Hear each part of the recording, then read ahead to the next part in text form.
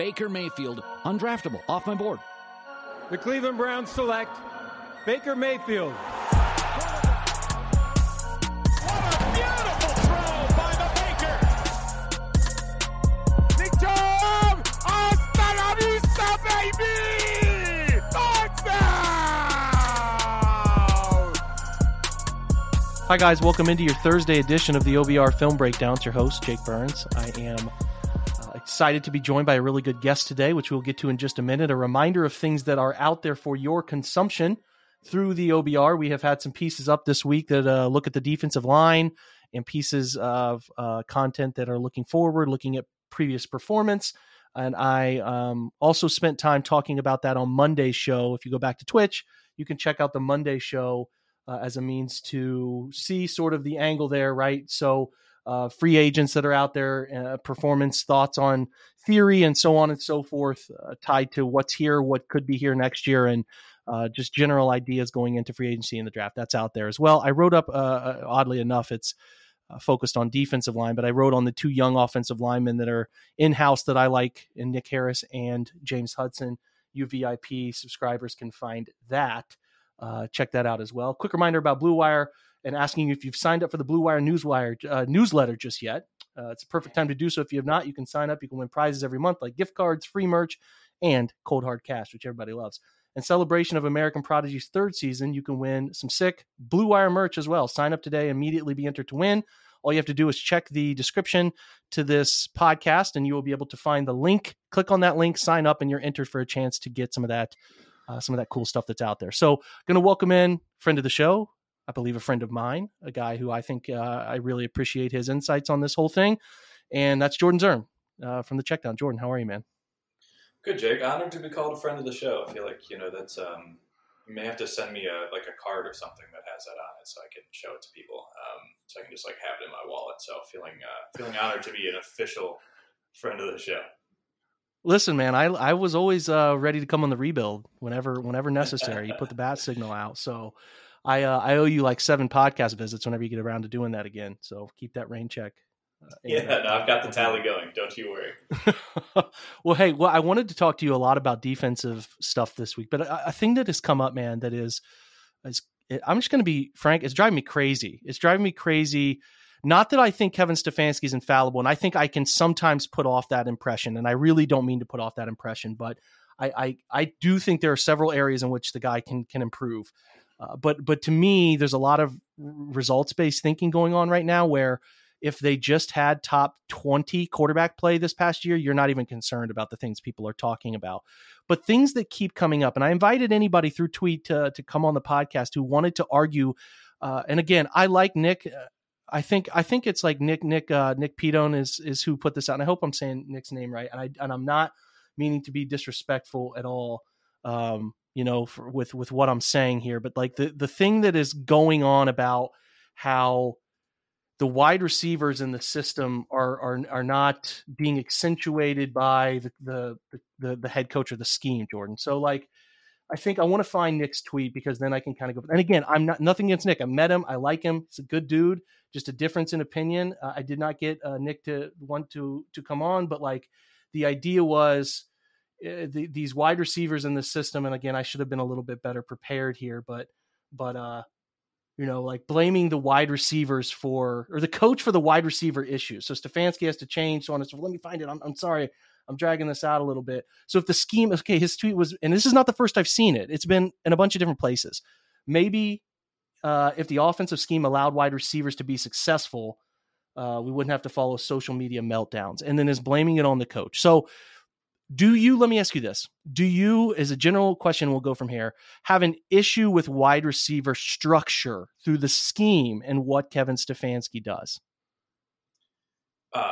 No, I think the funniest part of all this, and you just mentioned it in the intro, it truly is, and we'll obviously break it down more than that, but on the most simplistic level, like you said, had the Browns just gotten average quarterback play from Baker Mayfield, this is not no one here is having this conversation. And as you go a little bit further into it, it's just like, I don't understand how people could watch the Browns this season and come to the conclusion that that the scheme was not helping wide receivers get open, and therefore that is why the offense struggled. Like, of all the reasons that the offense struggled, I don't think there was ever a time where it was like, oh, the Kevin Stefanski's offensive design doesn't get anybody open. Like, it's sort of baffling to me in that sense. So,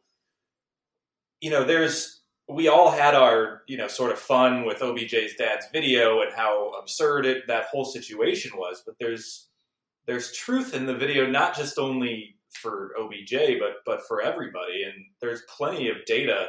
I think everybody points to that tweet from one a PFF employee about, the top 5 teams that had, 3 or more receivers open the most percentage of the time. And the Browns were, I forget what it was, but they were either 4 or 5. They were way up there.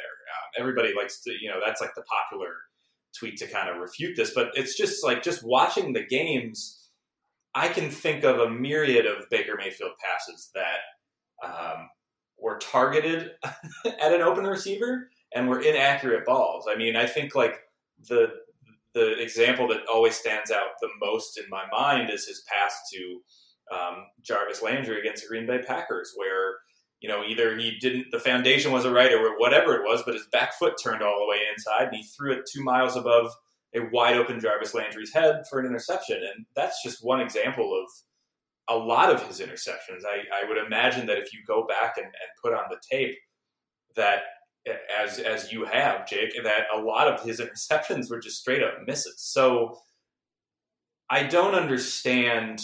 That's not true. I do understand why people attempt to sort of justify the play of the quarterback by doing things like this. And like you said, Kevin Stefanski is not infallible. And if you have gripes with the sort of maybe some of the play calls he either called too often or not often enough, or if you have an issue with his run-pass balance, all those things those are fair criticisms. But it's not the scheme. It truly goes all the way back to just if your quarterback was accurate like we thought he would be and what sort of his calling card was out of college. A lot of these conversations, a la last season, I don't know where it's not like the offense changed, right, Jake? It's not like Stefanski all of a sudden wasn't running 13 and 12 personnel and doing all the same things he was doing. I guess we can call it 2 seasons ago, now that this season has officially ended, when the Browns were a game away from the AFC Championship. So what's the biggest difference? It's the quarterback play. And I just don't fully understand why that has become such a hard thing for people to grasp, and why we have tweets like this that sort of try to shift the blame to a scheme thing and a Kevin Stefanski thing when you get somebody who was completing half of the passes that Baker wasn't, and we're talking about something very different. Yeah, I don't think the margin here is huge. If you score a touchdown more per game, right? That changes the entire perception. And it's just a couple, like 4 throws a game to keep some drives alive, and you can score 10 more points a game. Where, he's not alone. Nick is not alone. And I swear to God, I hope people don't send him this and be like, Jake's bashing you. I'm not. I understand there's difference of opinion, and I welcome somebody to come chat about it. Tyvis Powell, former Ohio State player, has seen levels of football I can only dream of. He even tweeted out the week before, as Browns fans, we should say that would say we should draft a wide receiver at 13, right? He says, my response for that is, for what? Until the play calling changes, it's pointless. We don't utilize them. We're a run-first team. So he's talking about trying to draft a defensive player, right? It's okay. So I think what happens here is a lot of people trace it back to this offense doesn't pump 2 things for wide receivers. It doesn't pump targets in their direction at a ridiculously high volume, and it doesn't utilize 11 personnel as much, right? Doesn't do those things. So then you start thinking, okay, let's analyze why, right? Let's analyze why. The only times he's ever called plays was with Minnesota and Kirk Cousins. And I understand that the wide receivers are good, but Adam Thielen was hurt for a portion of that year. Stephon Diggs still got a good number of targets despite being all over the map mentally that season. Got up to, he had 94 or something like that. So, like that. You have Dalvin Cook, you have that structure, right? Like, so I don't think that's, it's not Josh Allen. You're not dealing with Pat Mahomes. You're not dealing with this. I think he was doing the responsible thing in Minnesota based on what they had, and they won. They went down to New Orleans and won a playoff game in the Superdome and did great things, right? Like, the same can be said for on the flip side here of Cleveland. You're going to bring him in and expect him to use all of these wide receivers that all the time. Obviously he doesn't have Odell Beckham for large portions. He only got Odell for portions of seasons. Jarvis is hurt the second season, but Jarvis did go over 100 targets the 2020 season. So it's like, to me, it's like, I think like the interesting thing here is like, what do you want him to do? What are you expecting him to do based on the personnel? Like, I just don't like, what do you expect him to do? He doesn't have a quarterback that's playing well. So if he doesn't have a quarterback that's playing all too well, his skill, trustable, explosive skill is more in the backfield. He's not coming into a place that has a truly dynamic quarterback that he should trust the game to run through. And I think maybe that's a hard reality that people don't put together with Baker, right? Like, they don't put that together. And the same for like the usage of getting 3 wide receivers on the field. I think that if you look at the Browns roster, it's not a secret that their tight ends have been more skilled than some of the bottom receivers on the roster. So like, I'd expect him to use more tight ends. I just think that you're not being realistic about the personnel they've had here and the quarterback they have here and the quarterback he had in Minnesota and how you would expect with Dalvin Cook and Nick Chubb and Kareem Hunt to operate, right? Like, that's where I'm at with it. I just think that the expectation is all over the place for what, like, look at the roster, man. Who do you want? Like, and Baker's not playing well. So how are you going to trust him to throw somebody 160 targets, right? I don't know what you're expecting.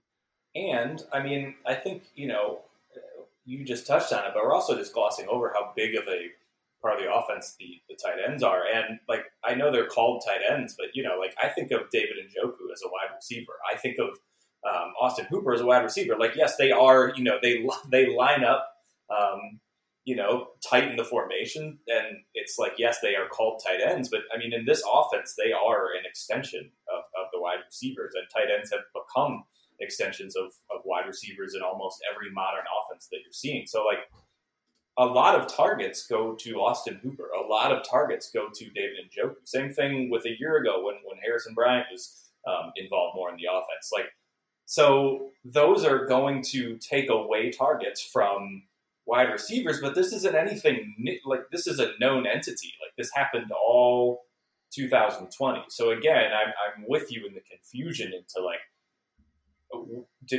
was this offense is not going to turn into, even if Baker was playing well, this offense isn't turning into like Sean McVay and the Rams, and like trotting out 11 personnel on almost every formation. Like, that's just not what it is. It's not what Kevin Stefanski did in Minnesota. It's not what the Browns hired him for. And, this is obviously, we've gone over this with Baker, but I mean, I think a huge reason why Baker was so successful 2 seasons ago was because of how quarterback friendly the offense was and how Stefanski played to Baker's strengths that did not become and remain strengths this season, but the play action and the bootlegs and all of that stuff, where Baker really flourished 2 seasons ago. So I think it's, I do think it is hard, and it remains hard for people to just sort of be like, Baker was a below average quarterback this past season and is just like the offense is tailored to accentuate the good stuff he does. But again, like you said, he's not Josh Allen. He's not Patrick Mahomes. He's not Matthew Stafford. He's not these guys that you can just say, go make a play on a 3rd and 10, stand back there in the pocket and go through your progressions and all that. He's just not at that level. And I think until there's a consensus on that, which I don't, in Cleveland especially, there's just not going to be. It's too emotional. There's too much attachment in it. There's too much, kind of riding on the people that love Baker Mayfield. And I think we're at a point now where it's just, you just kind of accept that. But it is very strange that it has gone from, it's a different offense. It's fancy runs. He's going, with multiple tight ends. But it's, like, I don't know if anybody's saying, like, Kyle Shanahan's scheme isn't good because they line up, they basically turn Deebo Samuel into a running back. I don't think anybody's talking about that. There's similar offenses. It's just your quarterback didn't get the playmakers the ball, and it's completely different. Had the Browns had a season like the 49ers had, and the 49ers didn't even have that incredible regular season. They turned it on late, but they weren't they were struggling for a lot of the season. But it's a similar offense that utilizes George Kittle and has Deebo Samuel lining up all over the formation, and runs the ball all over the place. So yeah, I get why it's happening.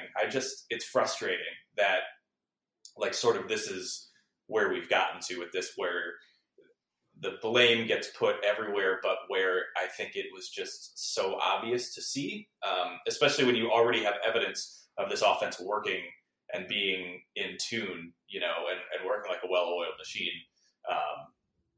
2 seasons ago. So it's frustrating, Jake. I understand it, but it remains a very frustrating thing, I think, to you and me both. We're driven by the search for better. But when it comes to hiring, the best way to search for a candidate isn't to search at all. Don't search, match with Indeed. Indeed is your matching and hiring platform with over 350 million global monthly visitors, according to Indeed data, and a matching engine that helps you find quality candidates fast. Ditch the busy work. Use Indeed for scheduling, screening, and messaging so you can connect with candidates faster. Leveraging over 140 million qualifications and preferences every day, Indeed's matching engine is constantly learning from your preferences, so the more you use Indeed, the better it gets.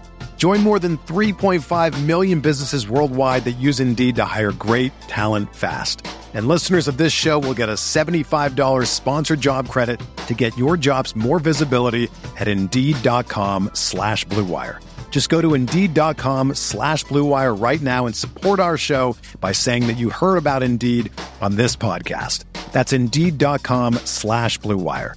Terms and conditions apply. Need to hire? You need Indeed. When you need mealtime inspiration, it's worth shopping Kroger, where you'll find over 30,000 mouth-watering choices that excite your inner foodie. And no matter what tasty choice you make, you'll enjoy our everyday low prices, plus extra ways to save, like digital coupons worth over $600 each week. You can also save up to $1 off per gallon at the pump with fuel points. More savings and more inspiring flavors make shopping Kroger worth it every time. Kroger, fresh for everyone. Fuel restrictions apply. Yeah, it's like you have people, he's getting it from both sides. He has people who are complaining that they don't run the football enough, don't give the running backs, whoever the running backs are, Nick, or they don't get the ball enough, never give the running backs the ball enough. Well, then you don't throw the football to your wide receivers enough. Well, what do you want? What do you want? What do you want the offense to be? Would you rather them be the identity we think they're probably supposed to be, which is built around these two stellar running backs and an offensive line built to run block extremely well, and do that? Or would you rather them put the game in Baker Mayfield's hands all the time, which thus leads to more wide receiver targets? I think that answer is pretty obvious. Even when Baker was at his best in 2020, that's who they are. That's just kind of what they've become. Maybe they didn't mean to become that, but that's what they inherited from John Dorsey was, Nick Chubb turned out to be a really stellar player. They signed Kareem Hunt on a cheap deal because of a terrible life situation that he encountered, or he forced, whatever. That's what they inherited. So they looked at it, and I think it's pretty obvious why you would structure things the way they do. And hey, a byproduct of having a run heavy system is that your wide receivers don't get 175 targets like Stephon Diggs in Buffalo, who runs everything through Josh Allen, as they should, because he's hyper talented, or Pat Mahomes or Joe Burrow, Justin Herbert. It's obvious. What you should be comparing them to. What does the Titans distribution of the football look like? What does the Rams are a heavy 11, but you could even look at San Francisco. What does their distribution look like? Those are the teams you should be comparing to. Those teams that have quarterbacks that are dynamic. That's obvious. So I think people in a sense are on the right path, as a wide receiver in free agency. Not that I'm crazy about going and get high paid wide receivers, but I really would probably not love the idea of coming to Cleveland unless the money was really good, because A, Baker Mayfield's uncertainty as a player and his future, and B, it's a system that really I'm not going to get high targets with Mayfield. Like, I'm just not with that quarterback.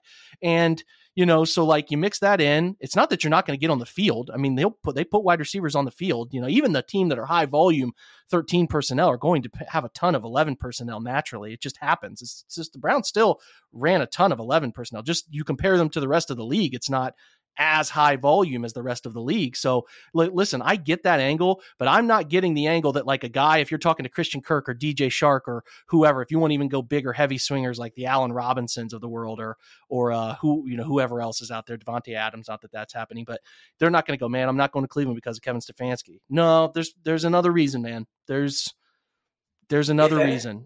If anything, I think players would say the reason I would go to Cleveland is Kevin Stefanski.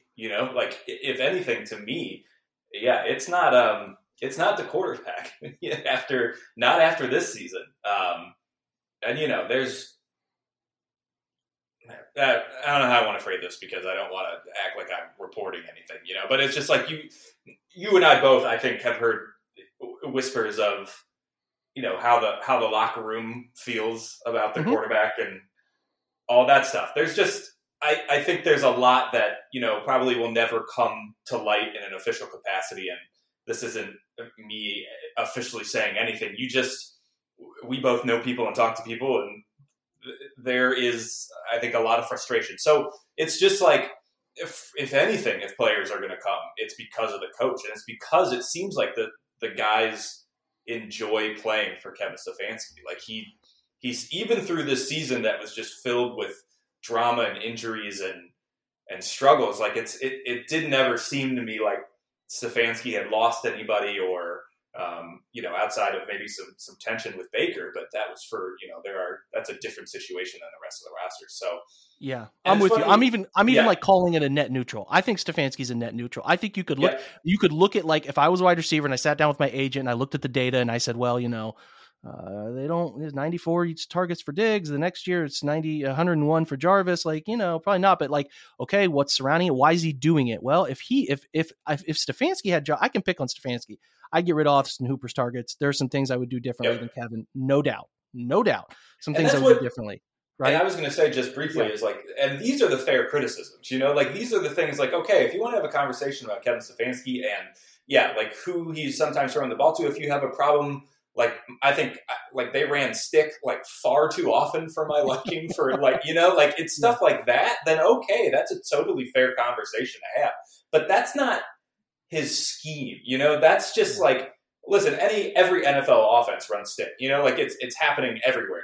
Hey, I'm trying to put Baker in a situation where he doesn't have to move much and can get rid of the ball quickly because I don't know what the hell else to do. Like there's a bunch of like, if I could listen to that headset, there's a whole bunch, and you can watch it from the all 22 on the sideline. You can see the head coach and you can see the play caller. And when shit goes sideways, it doesn't take a magnifying glass to see the frustration. I'm just going to be honest. If you want to look at that, feel free, but it's out there. It's for you to find and consume if you want to consume it. So like, I totally am in agreement with you. If Josh Allen was the quarterback of this team or Pat Mahomes or Herbert or Burrow, and we were having this conversation with Stefanski, I'd be all over Kevin ripping him.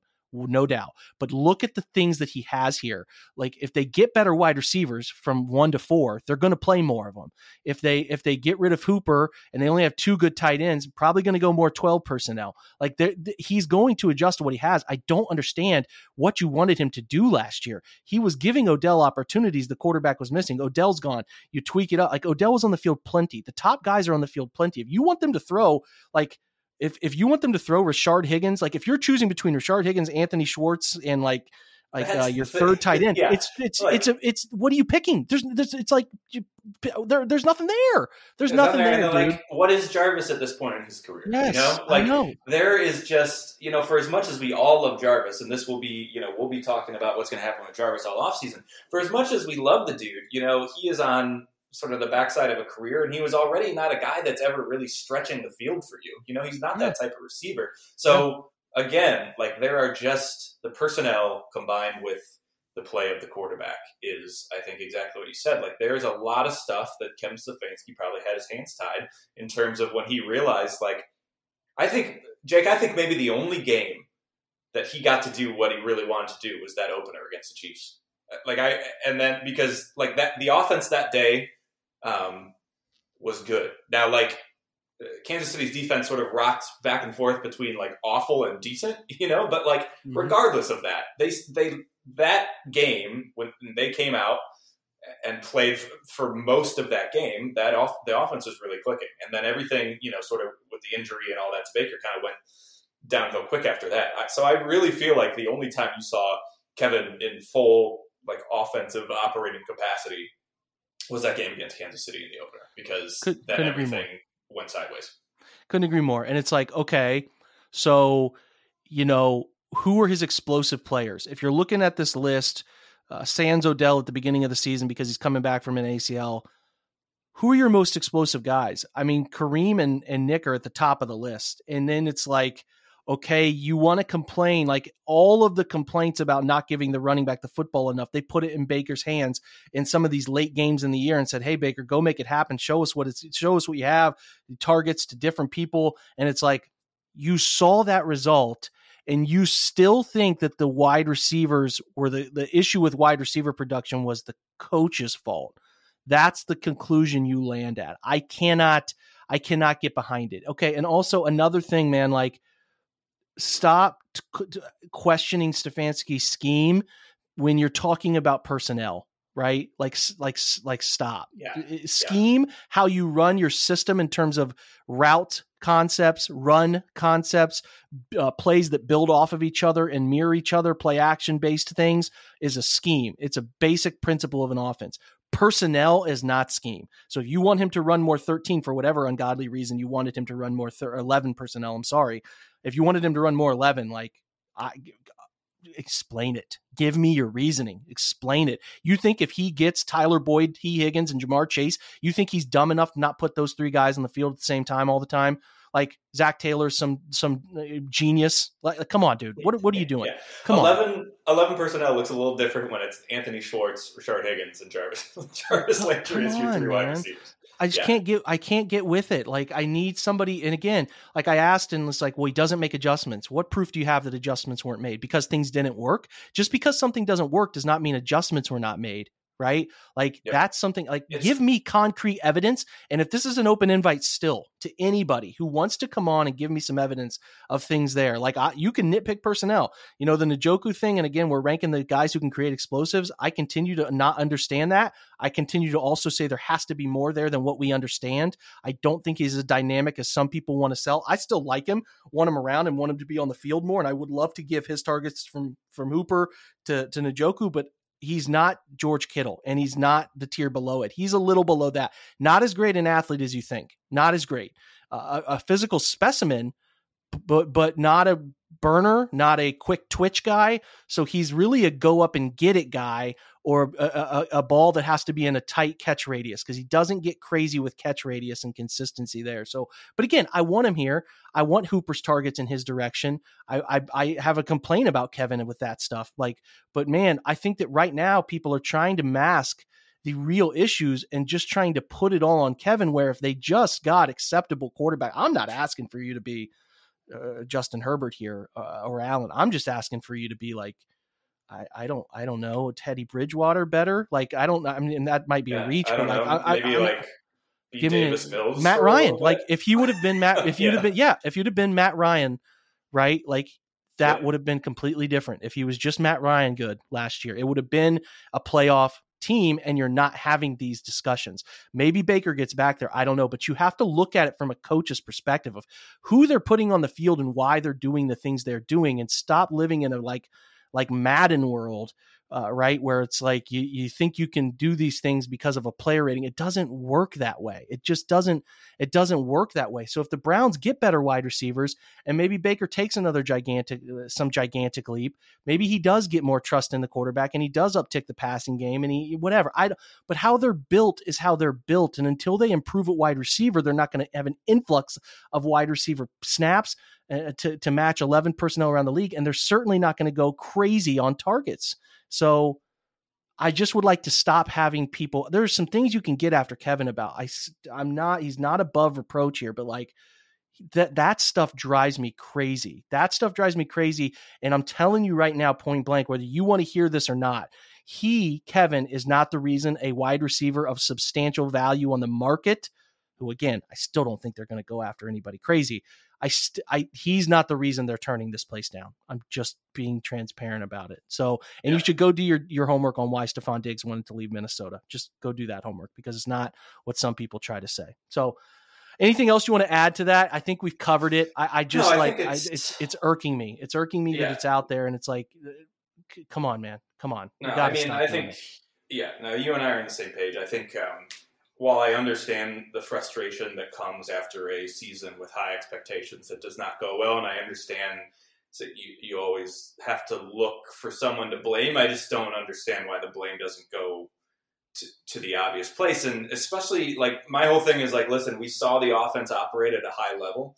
What is the difference this year? What's the difference? And it's just right in front of your face. And so it is very frustrating to me to sort of continue to see the goalpost sort of move on, why, like, now it's over to Stefanski, because I guess that's the natural progression of things when you don't want to put it on the quarterback play.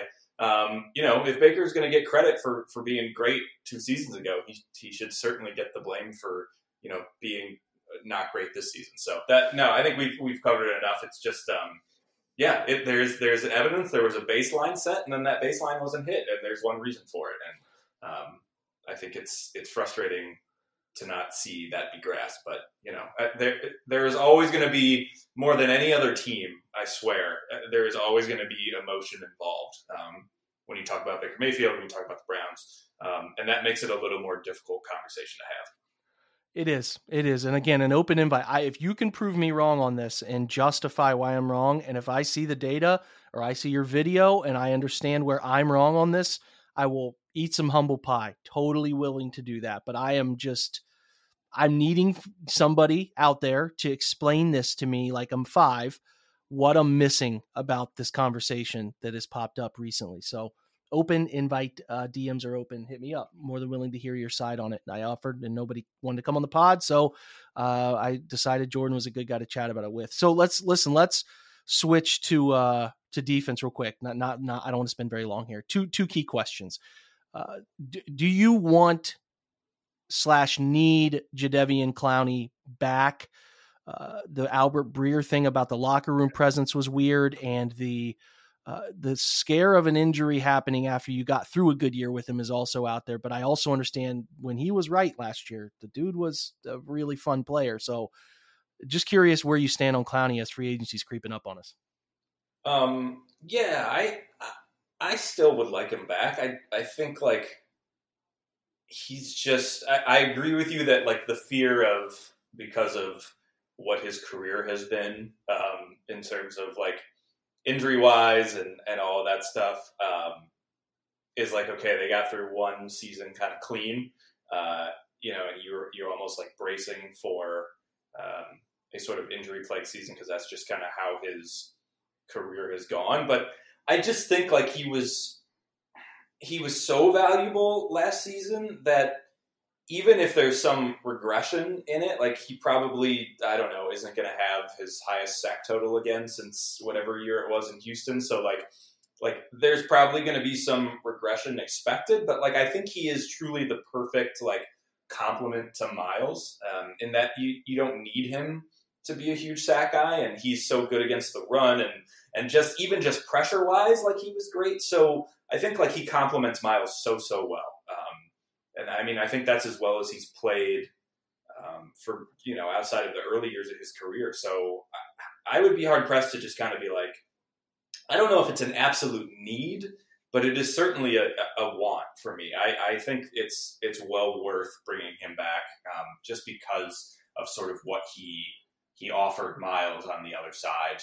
And I thought those two fed off each other in a way that, you hadn't really seen Miles with anybody else throughout his time here. So I'm still on the would love to bring Jadeveon back, and would love to let them have another year sort of in the system and getting after it together. So I'm still very much on that train.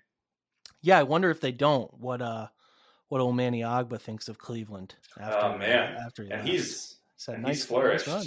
He's flourished in Miami. He's had a great.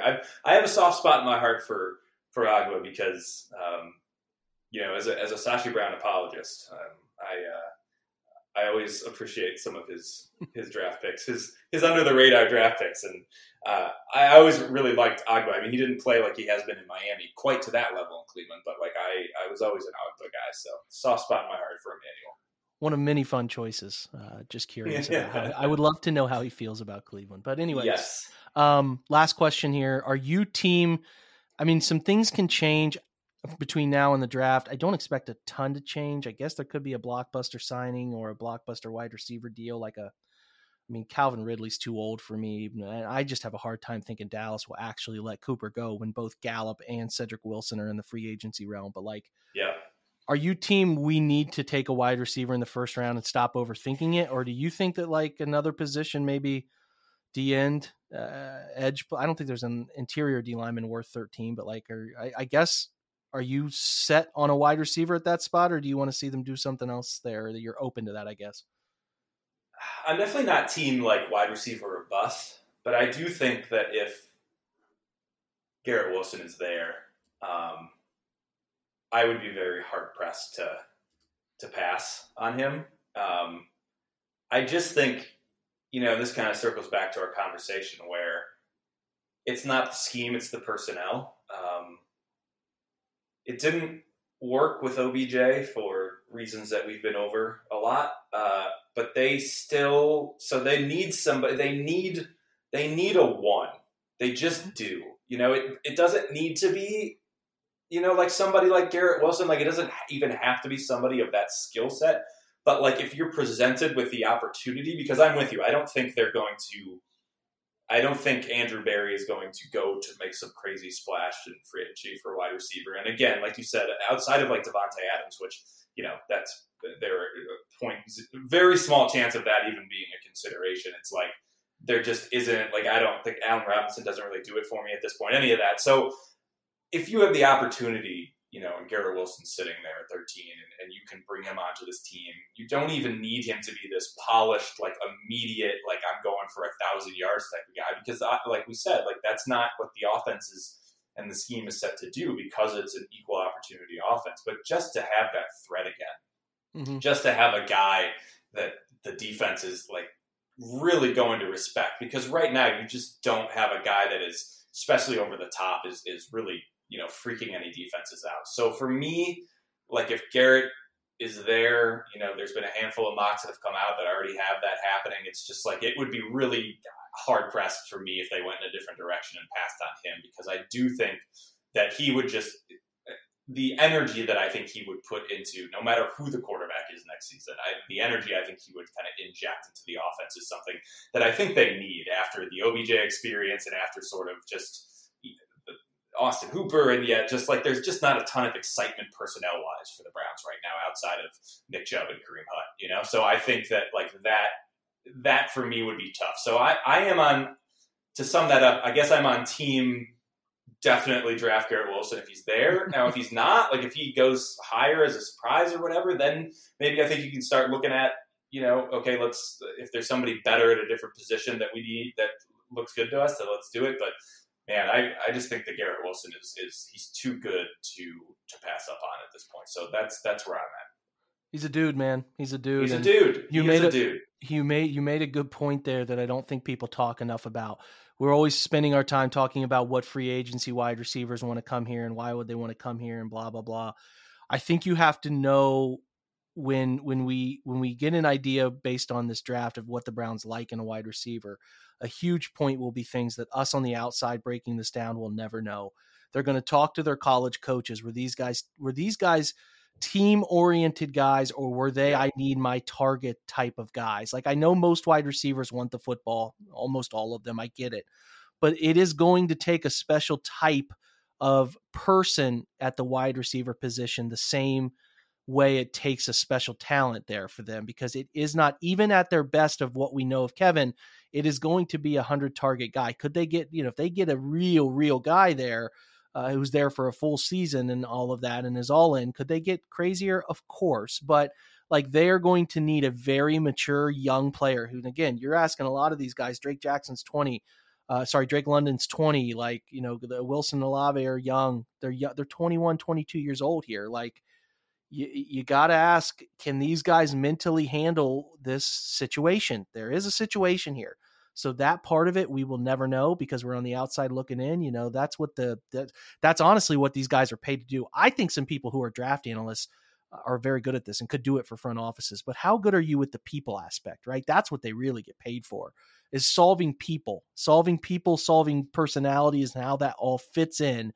That's what the front offices are really, really paid for. And I don't think that gets talked about enough. So if they don't pick the guy you wanted them to pick, we need to hear their justification. Like, what about this guy was why you wanted him, kind of thing. So that's an element that I don't think it's talked about enough that we should talk about a little bit more. But anyway, we're going to close with one more fun question. Are you team punter kicker drafted in this draft, or are you anti-specials ever picked in the draft? Oof. That's a really good question. I mean, there's a punter drafted every year, essentially. There is. Teams keep doing it. I mean, you look at like Evan McPherson for the Bengals, and like you can see the impact a good kicker has. Like he had the season of his life. But I don't know, man.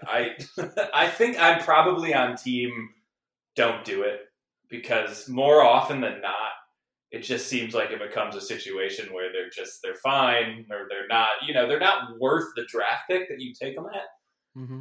And if I truly think, like, yes, like obviously kicking remains a part of the game, and it is, you still need a kicker you can feel confident in. But man, it's just like the amount of times, the growing, like going forward on fourth downs, the 2-point conversion rates kind of going up. Like, I just think that the kicker becomes mitigated a little bit. And because of that, I probably just wouldn't do it. I probably would just I think you can find someone in the scrap heap. Like, it may not be, you may not have like a guy that's going to kick 100% on the season, but like, I think if you can find a above average kicker, then you'll be okay. So I think I've just actually talked myself into being team don't draft a kicker. So that's where I'm at. Evan McPherson, 5th round pick, also a 5th round pick. Austin Seibert. So good old Austin. I'm team throw a 7th round pick at a guy. And, okay. I don't think I'd be furious at a 7th rounder. I think like at that point you're like, okay. Yeah. But I will say, like, go ahead. I was just gonna say too, like McPherson really did, like, I mean, he had a huge impact on that Bengals season, and he was great. That dude has ice in his veins. So like, that's the data point on do it, But unfortunately, I just don't think that's not how a rookie season usually goes for a rookie kicker. So he may be an anomaly, but he was awesome. So it clearly was worth that 5th rounder. Yeah, he's an anomaly. I think like your thought process too is, well, usually, hey man, by the 7th round, anybody who's deemed like super high prospect kicker or punter's probably gone by then. So why not just get them in UDFA? So I totally get that angle too. I don't know. I'm not against it, but I just would like to throw a pick that doesn't ever really matter. The 7th rounders so rarely ever matter that it's like, could you take a flyer there? I don't know. Anyway, that was a fun conversation about kickers that we had to fit in the end of our podcast here. Bro, I appreciate you, man. This was good as usual. We will probably try to get with you after free agency if you can fit us in your schedule. We appreciate it. This pod, the listeners, me, all of us appreciate your time, man. Yeah, of course it is. It's my off season now. So just like the players, after putting my body through a grueling 18-game season and the playoffs and the Super Bowl, I'm getting my rest. So I'm around. I'm basically the same as an NFL player. So. Hey, well, listen, ice bath, a lot of stem therapy. Get with the right chef this off season. Get your diet right. Yeah, got to get my nutrition right. No, absolutely. Got to stay away from In-N-Out and just really get things together over here. So. All right, man. We expect you to be back and better next year, better than ever before. We are going to get you before that point and yuck it up. Thanks, Jordan. Appreciate you, man. Yeah, no problem. Thanks, man. All right, guys, that's a wrap for today. Thanks to Jordan for taking time to hang out and talk Browns and do what he does. And it's always good conversation. So make sure you're following him, not just Brown stuff, but fun Cav stuff, some fun other things too that he likes to get into. It's well worth your time as a Twitter follow. And make sure you're checking out the Check Down too. They do some great stuff, interactive stuff. one of the best large accounts covering the NFL. So check them out too. As a reminder, the OBR, we got some more fun things coming out on D-line this week. Cody Silk looked at defensive line interior, I think whole defensive line analytic options that made sense on the market. We're going to have some numbers on the performances of guys in-house from Anthony Reinhardt tomorrow. That will be up for VIP subscribers. And then I'm going to have something with my opinion on Clowney by Friday for VIP as well. So keep your eye out for those things. Thanks for joining and supporting everything the OBR does, the Twitch, the website, and most importantly for joining this podcast and taking time out of your day to listen. Appreciate you very much. Have a great Thursday, and go Browns.